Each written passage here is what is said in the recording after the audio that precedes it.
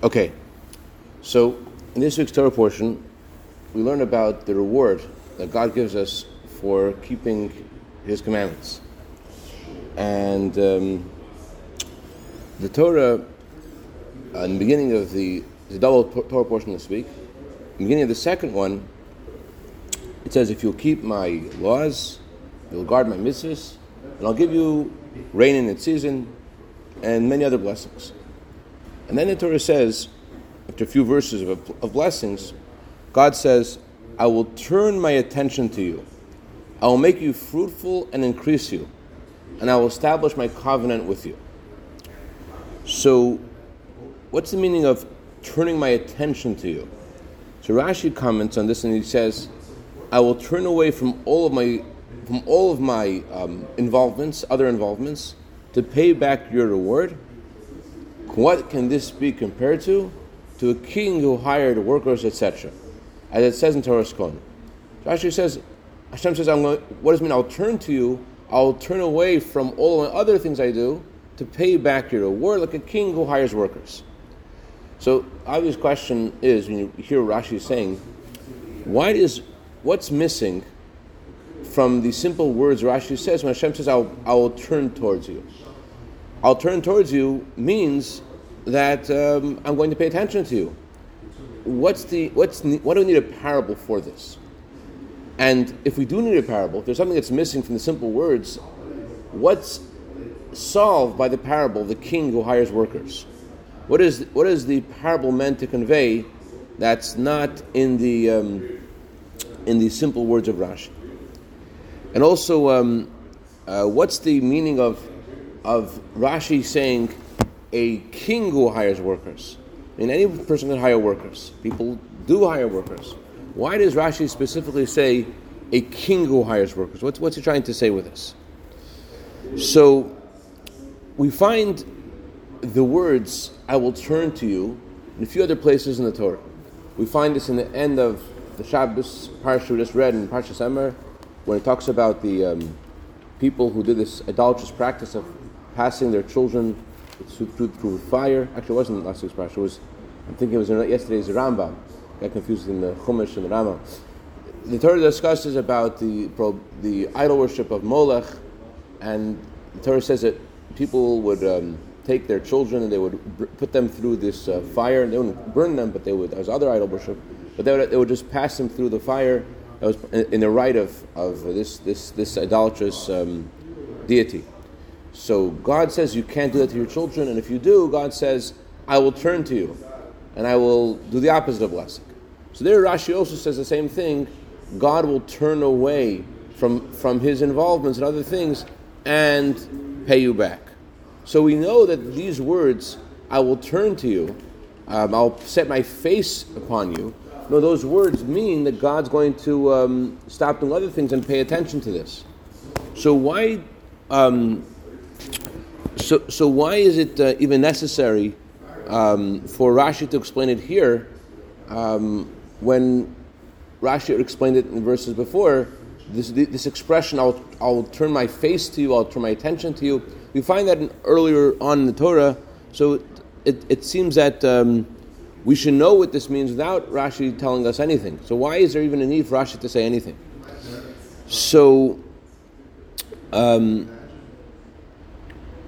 the answer is like this, that the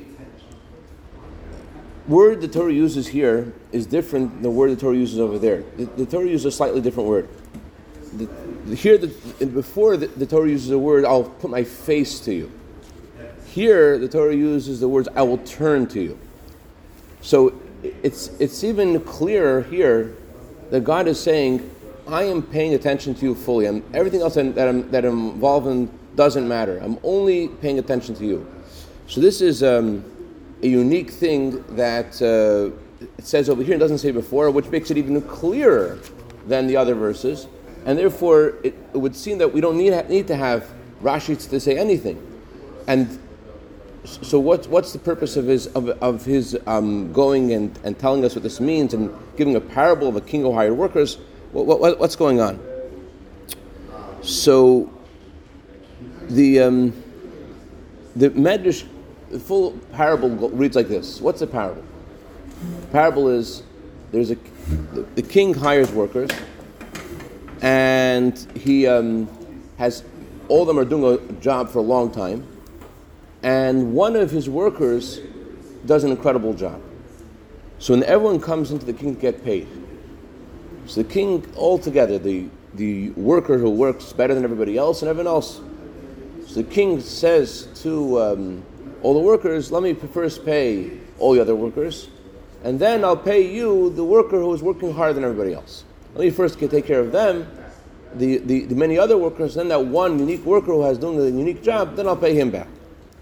So this parable is about the reward that God gives to the world. God doesn't just reward the Jewish people for their work. God rewards all nations. Everyone who serves God gets a reward. But the Jewish people are called a unique worker who does a unique job. So God says, I will pay all the other nations in this world.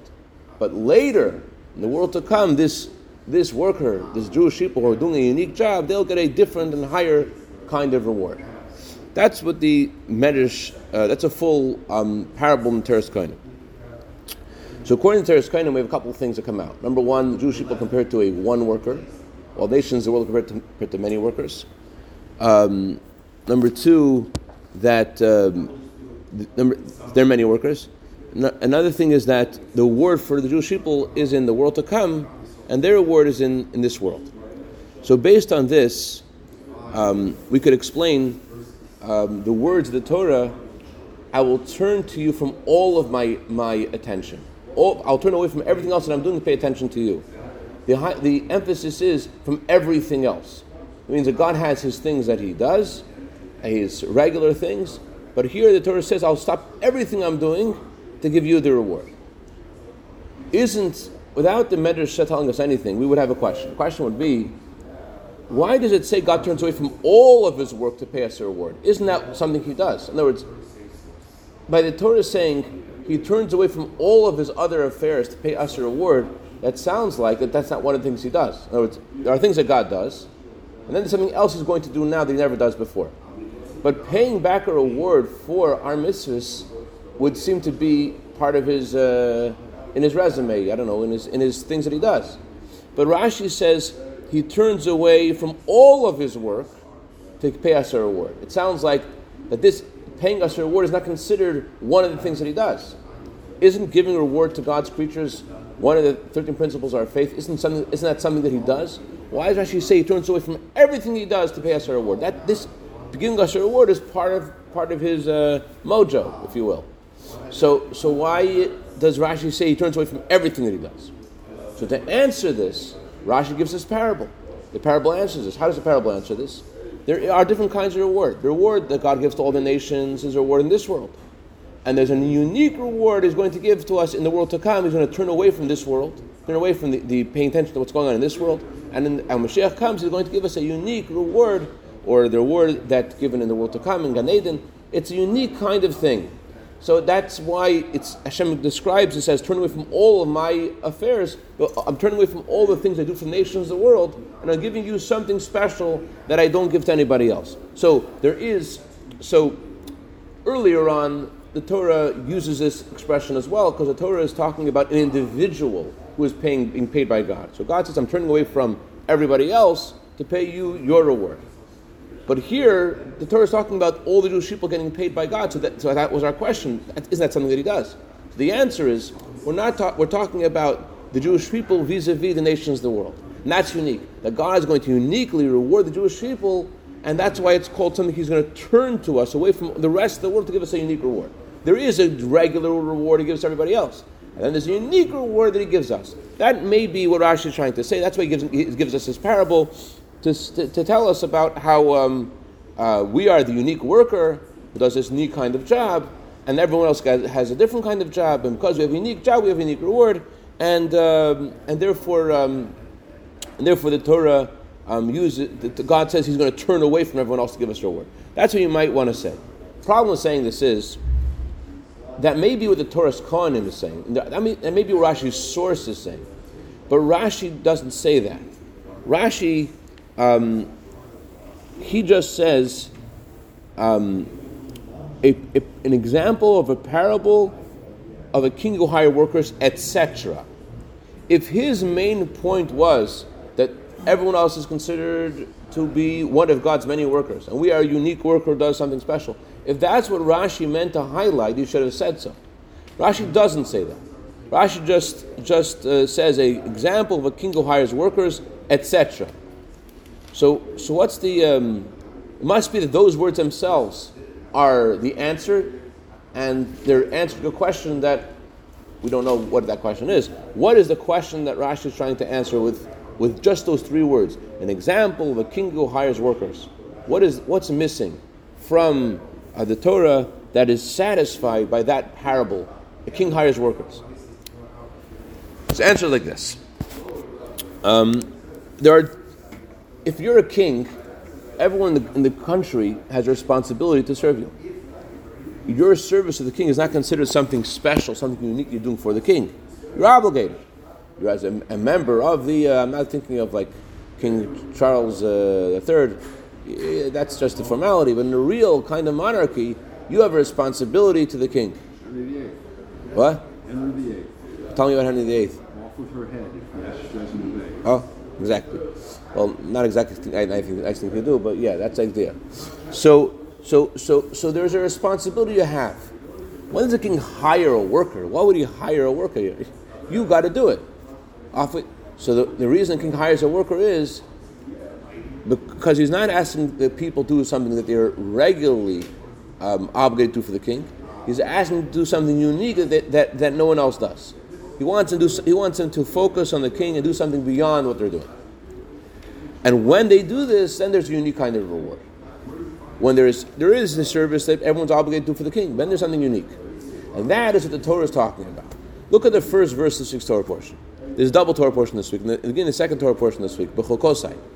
Second Torah portion this week says, if you'll follow my decrees and observe my commandments, Rashi says, it can't be talking about just keeping God's commandments, because it says it twice. You'll walk in my commandments and follow my commandments. Rashi says it must be talking about something else. What's talking about? Yeah.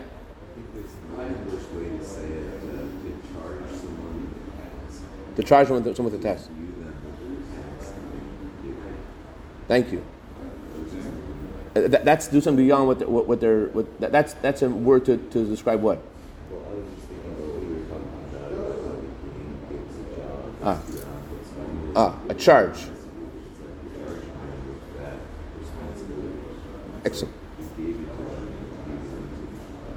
Excellent. Good. The king charges people with a task, something beyond. So we see this devotion to Hashem also described in this week's Torah portion, this idea of being charged, going beyond. How so? Rashi says when it says you will walk on my commandments, it can't mean just doing mitzvahs, because it says in the next phrase, and you will guard my mitzvahs. Rather, what does it mean? What it means is that you will work hard in the study of Torah. There is obligation, you have to study Torah. That's an obligation. You will go in my commandments means that you're going to serve God beyond limitations. You're going to work hard in the Torah. Not just what you have to do, what you're meant to do, but you're going to put yourself into it beyond what you're required. So this means that there is a regular reward that God gives us for doing regular service. Then when we do the additional service beyond what the law requires, there's an additional kind of reward. So that means in this Torah portion, when it talks about the reward for Torah mitzvahs, it's also talking about two different kinds of reward. That explains something else. It should have said, before talking about any reward, the Torah should have introduced the reward with God saying, I'm going to turn to you. I'm going to turn to you and pay you back. But that's not what the Torah does. The Torah begins with, keep my mitzvahs, and here's a reward A, B, and C. And then later, in the middle of the Torah portion, God says, and I'll turn to you. Why doesn't he say, I'll turn to you first? First I'll turn to you, and then say all the rewards. But it doesn't do it. God says, I'll give you rain, I'll give you this, and I'll give you that. And then God says, and I'll turn to you. What's happening in the middle? What's happening is, the first section is describing the regular reward based upon our obligation. God's turning to us refers to a unique reward that's beyond what the regular reward would be for just showing up to what we're obligated to do. That's why it says it in the middle, because it's referring to something unique as a result of us putting ourselves into it more, putting our inner strength and devoting ourselves beyond what we think we can handle, putting ourselves making ourselves work, as in the language of our prayers every morning, with all our heart and soul and might, in a way that's we're giving and we're working really hard. So that requires that gives us a different kind of reward. That explains another thing. Right? What does it say right after I will turn to you? After it says I will turn to you, it says Uf v'freisi eschem, I will make you fruitful, v'rebeisi eschem, and I will make you multiply. What's that blessing? So Rashi says v'freisi eschem means I will make you fruitful and multiply. Now, it would seem, without Rashi saying anything, that the words the Torah uses here mirror the words in Genesis. I will make you fruitful, v'freisi, v'rebeisi, and I'll make you multiply. And Rashi says over there, what does v'freisi mean? V'freisi means I'll make you fruitful, that one person has one child. What does I'll make you multiply, that one person has many children? That's a blessing God gave to all mankind. You'll be fruitful and multiply, that one person can have many children. So here Rashi says the first phrase, I'll make you fruitful, includes fruitful and multiply. Why? What's forcing Rashi to say this? Because the Torah is saying God says I'm going to turn to you. Since God says I'm going to turn to you means something unique, not what God gives the rest of mankind, something different. What's different? So in a regular scenario, although there's a blessing that one person can give birth to many, but who says that chain will go on forever? Could be that chain can stop. Maybe one person in the middle of one of the generations will be barren and he will not have children. So the blessing that God gives the Jewish people in merit of them exerting themselves in Torah beyond limitation is that not only will they have birth to children, but the child that they will have, the one child, will also be a child that will be able to have another child. That God says that one child that you'll have will also multiply. Not just that you'll have a child or many children, but even the blessing in one children will be in a way that it multiplies, that it goes on forever. And therefore Rashi says the next phrase, and I'll make you multiply, is not referring to having children. Rashi says I'll multiply you, meaning you'll go with upright, you'll walk upright, you'll walk proudly, you will, I think the simple translation is you won't be hunched over, but I think it also means you'll be proud, you'll walk with pride, you'll walk with stolz. Stolz means with courage. Okay.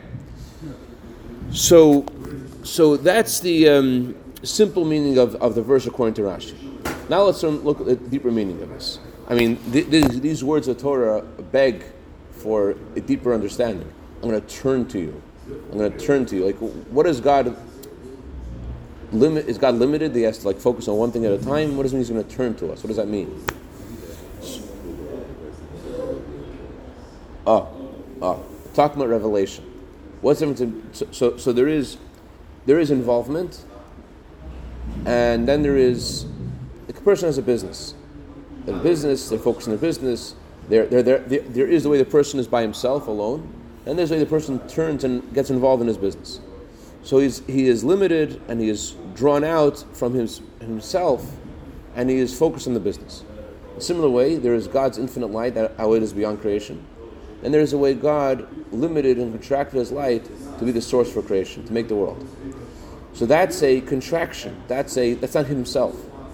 The idea of God turning away from all of His affairs to give us something means that because a Jew has decided, not just decided, but has given his whole core to God, he's there serving Hashem beyond his nature. He's putting his whole essence, his whole being in the service of God. He's putting his whole self there. So therefore, not only is he part of the flow of sustenance that God gives the world as God's business, so to speak, but he connects to God's essence, to the way Jewish people and God are one. In other words, the idea of God turning to us means that's not just a regular involvement, but that God Himself, in His essence, becomes one with us. It's not just that God's giving us something, giving revelation. That God Himself becomes one with us, that there's something more than just sustenance. He unites with us. But based on that, there's another question. If that's what God means, that He's going to give us Himself, that He's going to unite with us in a unique way, in merit of us uniting with Him in a unique way, that's what the Torah says. The Torah says you're going to get physical rewards. Physical reward A, physical reward B. It doesn't even mention any spiritual rewards. We're talking just about revelation of God turning to us from His very core, beyond the creation. This creation is limited life. He's going to give us from His essence. Because the Jewish people and Hashem are one, therefore He gives us from His core. And as a result of us giving our core, So therefore, he gives it's essence to essence, it's face to face. If that's what it's talking about, why physical reward? The answer is like this. The yardstick that measures spiritual reward as something better than physical reward is a limited yardstick. It's a yardstick that measures things that have a definition, that have a beginning and an end. When things have a definition, have a beginning and an end, they say this is bigger. Spiritual is bigger than physical, because spiritual is better than physical. However, we're talking about God's essence. We're talking about something which is truly infinite. It's beyond limitations of the finite and infinite. God's turning to us from His essence. So then there's no distinction of if it's given in this way, not in that way. Elsewhere, Chassidus highlights the translation of the word engraved. When something touches your essence, think about experiencing joy. If you're happy, you may smile. If you're very happy, you may sing. If something has touched your essence, it's going to go straight from happy to dance. It's going to make you happy in your feet. When something touches your very core, it doesn't have a defined expression in the higher faculties. It finds expression in every facet of your persona. So too, because we're talking about God Himself turning to us, therefore it's not limited only to the spiritual, not the physical. If it was a limited kind of energy, then it would only be spiritual. But because the Jew turns to Hashem and works hard in the study of Torah with his very core, God turns to us with his very core, and therefore there is not just a spiritual blessing, but there's a physical blessing in an open and clear way, in a way of abundance without any limits. And that's not relegated just to things which you look at as higher. It's in everything. That highlights that it's coming from His essence, because since it comes from His essence, it's not only one specific thing. It's in everything. Just when something touches our essence, it touches every facet of our persona, including our physical. So too, because God is rewarding us, not just a regular reward, but because we've turned to Him from our whole being, therefore the reward is in everything. And the main thing is we should see the reward not in the world to come, but we should see the reward Elam Haza in this world, coming Mashiach, Tchias HaMesim. We should see it happen soon. Now, we want Mashiach. Avraham, what do you want Mashiach? Yeah. Amen. All right. Any questions, comments? Questions or comments? Okay. Go ahead. So, what about getting drunk? What about getting high?